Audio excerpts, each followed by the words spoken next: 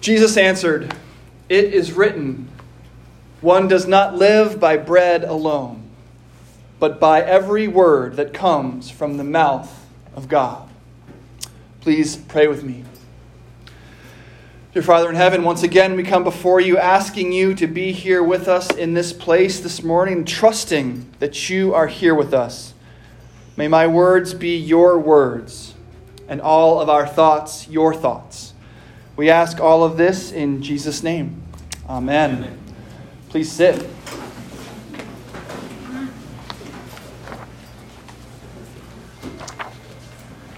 It was 6 men of Hindostan, to learning much inclined, who went to see the elephant, though all of them were blind, that each by observation might satisfy his mind.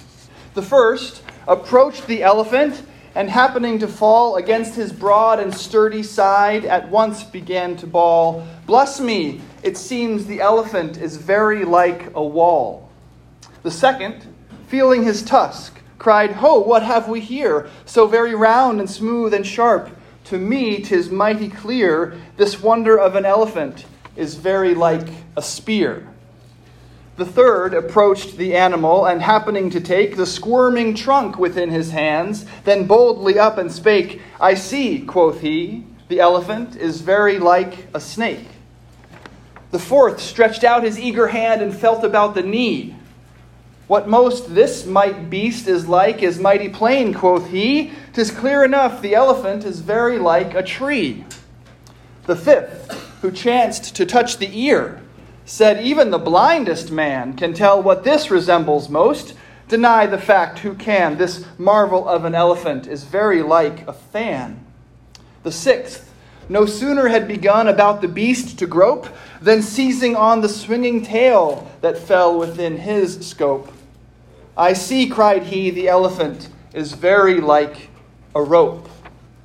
And so these men of Hindostan disputed loud and long, each with his own opinion, each exceeding stiff and strong, though each was partly in the right, and each was partly wrong.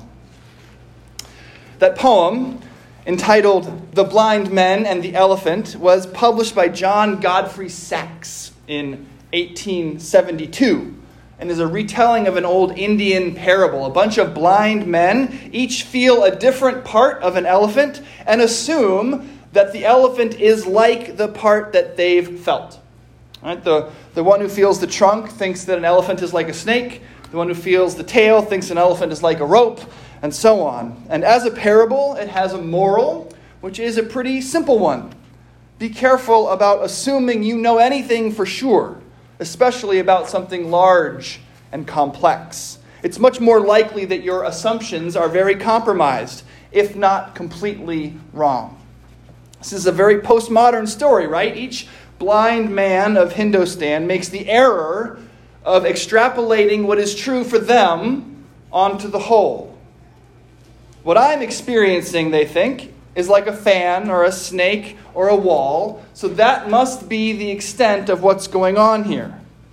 Although I was reflecting on this, and in some ways, even now, even this is a very quaint story. Right? We're now postmodern, or whatever we're calling ourselves these days. In this poem, there actually is an elephant, right? Truth exists, and all 6 blind men are wrong about what the elephant is like. An updated version of this poem for 2020 would need to figure out a way for each blind man to be completely justified in their description of the elephant. Because today, what is true for any individual must be accepted for them by everyone else. The other blind men would have to agree that an elephant was whatever each of the other men decided, no matter what their own exploring hands told them. What's true for the individual must be accepted by everyone. That's what we're dealing with today. But we're not doing cultural criticism here, or even literary criticism. This is a church service, and this is a sermon. But John Godfrey Saxe is preaching. There's another stanza, an official moral by the poet. Here it is. "So, Oft in theologic wars, the disputants, I ween, rail on in utter ignorance of what each other mean, and prate about an elephant not one of them has seen. So there you have it. For John Godfrey Sachs, this is not a cute story about recognizing the limitations of your perceptions. No, this is a sermon, a polemic against the presumption of a single religious truth. The elephant is God, and how dare you assume to know anything about such an entity when at best all you've got hold of is the tail or the tusk? How do you know that Islam or Buddhism or Mormonism or Wicca or secular humanism isn't just holding on to another part of the elephant? Who are you to say? Who are you to say? Well, that didn't used to be a question we had to answer. For a short time, God says was enough. Until one day in a garden, the serpent was more crafty than any other wild animal that the Lord God had made. He said to the woman, "Did God say, 'You shall not eat from any tree in the garden'?" Do you hear the serpent's deception? He doesn't make some wild, obviously false claim. He uses God's words and just tweaks them a little bit. Of course, God didn't say that she couldn't eat from any tree in the garden, just the one. But this sounds sort of like something God might have said, and Eve begins down a road of doubt. Did God say, was the question, and all of a sudden, God says wasn't enough of an answer. In the same way, the blind man and the elephant sounds like something that's true. God is big. He is mysterious. He is impossible to wrap your mind around, much less your arms. It seems reasonable that any one religion might only understand a part of the whole. In fact, the Bible itself seems at times to agree with the poem. In at least 2 different places, it explicitly says that no one has ever seen God. We are like the blind men. But there is an important distinction to be made here. Unlike the elephant in the poem, which passively sits there and lets the blind men misinterpret it, the God we worship, the actual God, creator, almighty creator of the universe, is not silent. God has spoken. God says. He spoke to Adam and Eve, and then Moses and Elijah, and throughout the Old Testament, and then to Jesus and Saul, who became Paul, and in the hearing of many in the New Testament, he spoke in audible words, and he speaks to us in the Holy Bible. It's as if the elephant in the poem felt all the hands on him and said, "Stop, listen, let me tell you what I am like." St. Paul wrote that all Scripture is God-breathed.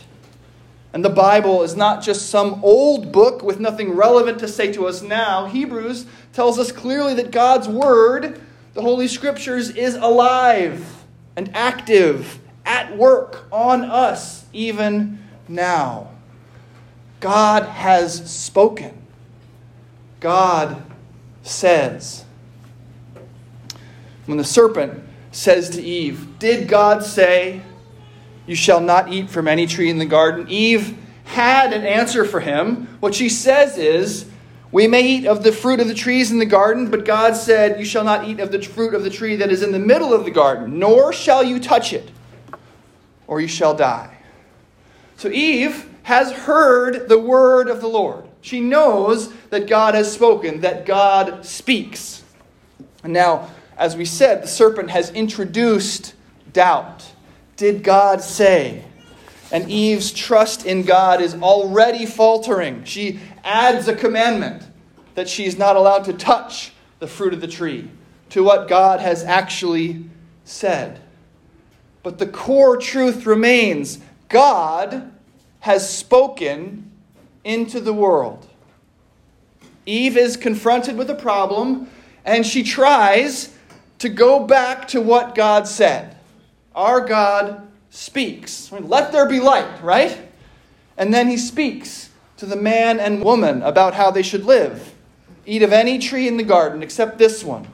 If you eat of it, you will die. Eve and then Adam, after and with her, take it upon themselves to add to and change and ultimately disobey what God has said. But the fact of the matter remains. God has spoken. God says. Many years later, Jesus also invokes God's speech, God's word, when he is tempted by Satan in the wilderness. Tempted by loaves of bread in his hunger, Jesus invokes God's word. One does not live by bread alone, but by every word that comes from the mouth of God. Tempted to see how much God the Father really loves him, Jesus invokes God's word. Again, it is written, do not put the Lord your God to the test. Tempted to usurp lordship over the earth for himself, if he will only worship the devil, Jesus invokes God's word. For it is written, worship the Lord your God and serve only him. Jesus, as sinless God, inhabiting human flesh, fully God and fully man, is able to do here what Adam and Eve were not. In the face of temptation, he submits himself to the word of God. He'll do this again in the Garden of Gethsemane, hours away from a torture and death that loom ominously over him. Not my will, he says, but yours be done. Though we have feet of clay, like Adam and Eve, and often fall prey to the temptations of this world and the devil, we know what Adam and Eve knew. God has spoken. God says. We know the proper posture to the word of God is one of submission. Did God say? Is a question that will come up again and again for us in our lives, especially as the Word of God stands further and further apart from a world that refuses to acknowledge it. Indeed, the modern answer to the serpent's question, did God say, is who cares? We care. Once you accept that there is a God, it makes absolutely no sense not to care what he says. If God exists, he is worth everything to listen to. So if you run into somebody who acts like they don't care what God says, it means that underneath it all, they don't actually believe in God. We believe in God, and we care deeply what he says. Now, we acknowledge that as sinful people, God's word is something that we tend to rebel against, tend to run away from. What's that line from the classic hymn, Come Thou Fount of Every Blessing? We say, prone to wander, Lord, I feel it. Prone to leave the God I love. That's us. But it's not because we don't care. It's because we are broken. We are just like Adam and Eve. We are their descendants. We are sinners because of them, yes, but we are also sinners like them. And this leads to a simple equation with a profound answer. The equation is simple. We should submit ourselves to the Word of God like Jesus did in the wilderness. When a temptation comes, we ask ourselves, what did God say? And submit ourselves to it.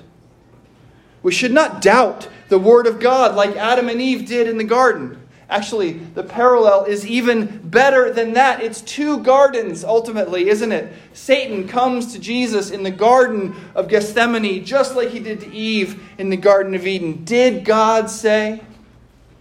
Eve doubts, while Jesus stands firm. Not my will, but yours be done. Jesus turns temptation aside by invoking the Word of God. And here is the profound answer to our simple equation. The good news for us sinners. That Jesus doesn't just invoke the Word of God. He is himself the Word of God. At the end of her telling of the story of Jonah in the Jesus Storybook Bible, Sally Lloyd-Jones writes, many years later, God was going to send another messenger with the same wonderful message. Like Jonah, he would spend 3 days in utter darkness. But this messenger would be God's own Son. He would be called the Word because he himself would be God's message. God's message translated into our own language. Everything God wanted to say to the world in a person. John says something similar to this in the prologue to his gospel. In the beginning was the Word. The Word was with God, and the Word was God. He was in the beginning with God. All things were made through him, and without him not anything that was made was made. In him was life, and the life was the light of men. The light shines in the darkness, and the darkness has not overcome it. The Word became flesh and dwelt among us, and we have seen his glory. Glory as of only the Son from the Father, full of grace and truth. For from his fullness we have all received grace upon grace. The law was given through Moses. Grace and truth came through Jesus Christ. No one has ever seen God, John admits. The only God, though, who is at the Father's side, has made him known. Jesus is God's Word spoken to us. Jesus is God's Word spoken for us. No one has ever seen God, but God has revealed himself in Jesus Christ, his Son, our Savior. Our God is not some mute elephant allowing us to misinterpret him. You want to know what God is like? He has spoken in the Bible, in his Son. Our God speaks. Let there be light in the beginning. How we should live in the middle. Let there be salvation in the end. Where Adam and Eve sinned and doubted the Word of God, Jesus Christ was faithful and submitted to it. Submission even, says St. Paul, unto death, and a death on the cross. Because Christ was faithful to God's Word, and because Christ was God's Word, your sin is atoned for. Your feet of clay are redeemed, and you are now a child not of human brokenness, but of adoption into Christ's family. You are his brother, his sister, a member of the family of righteousness and of eternal life. Amen.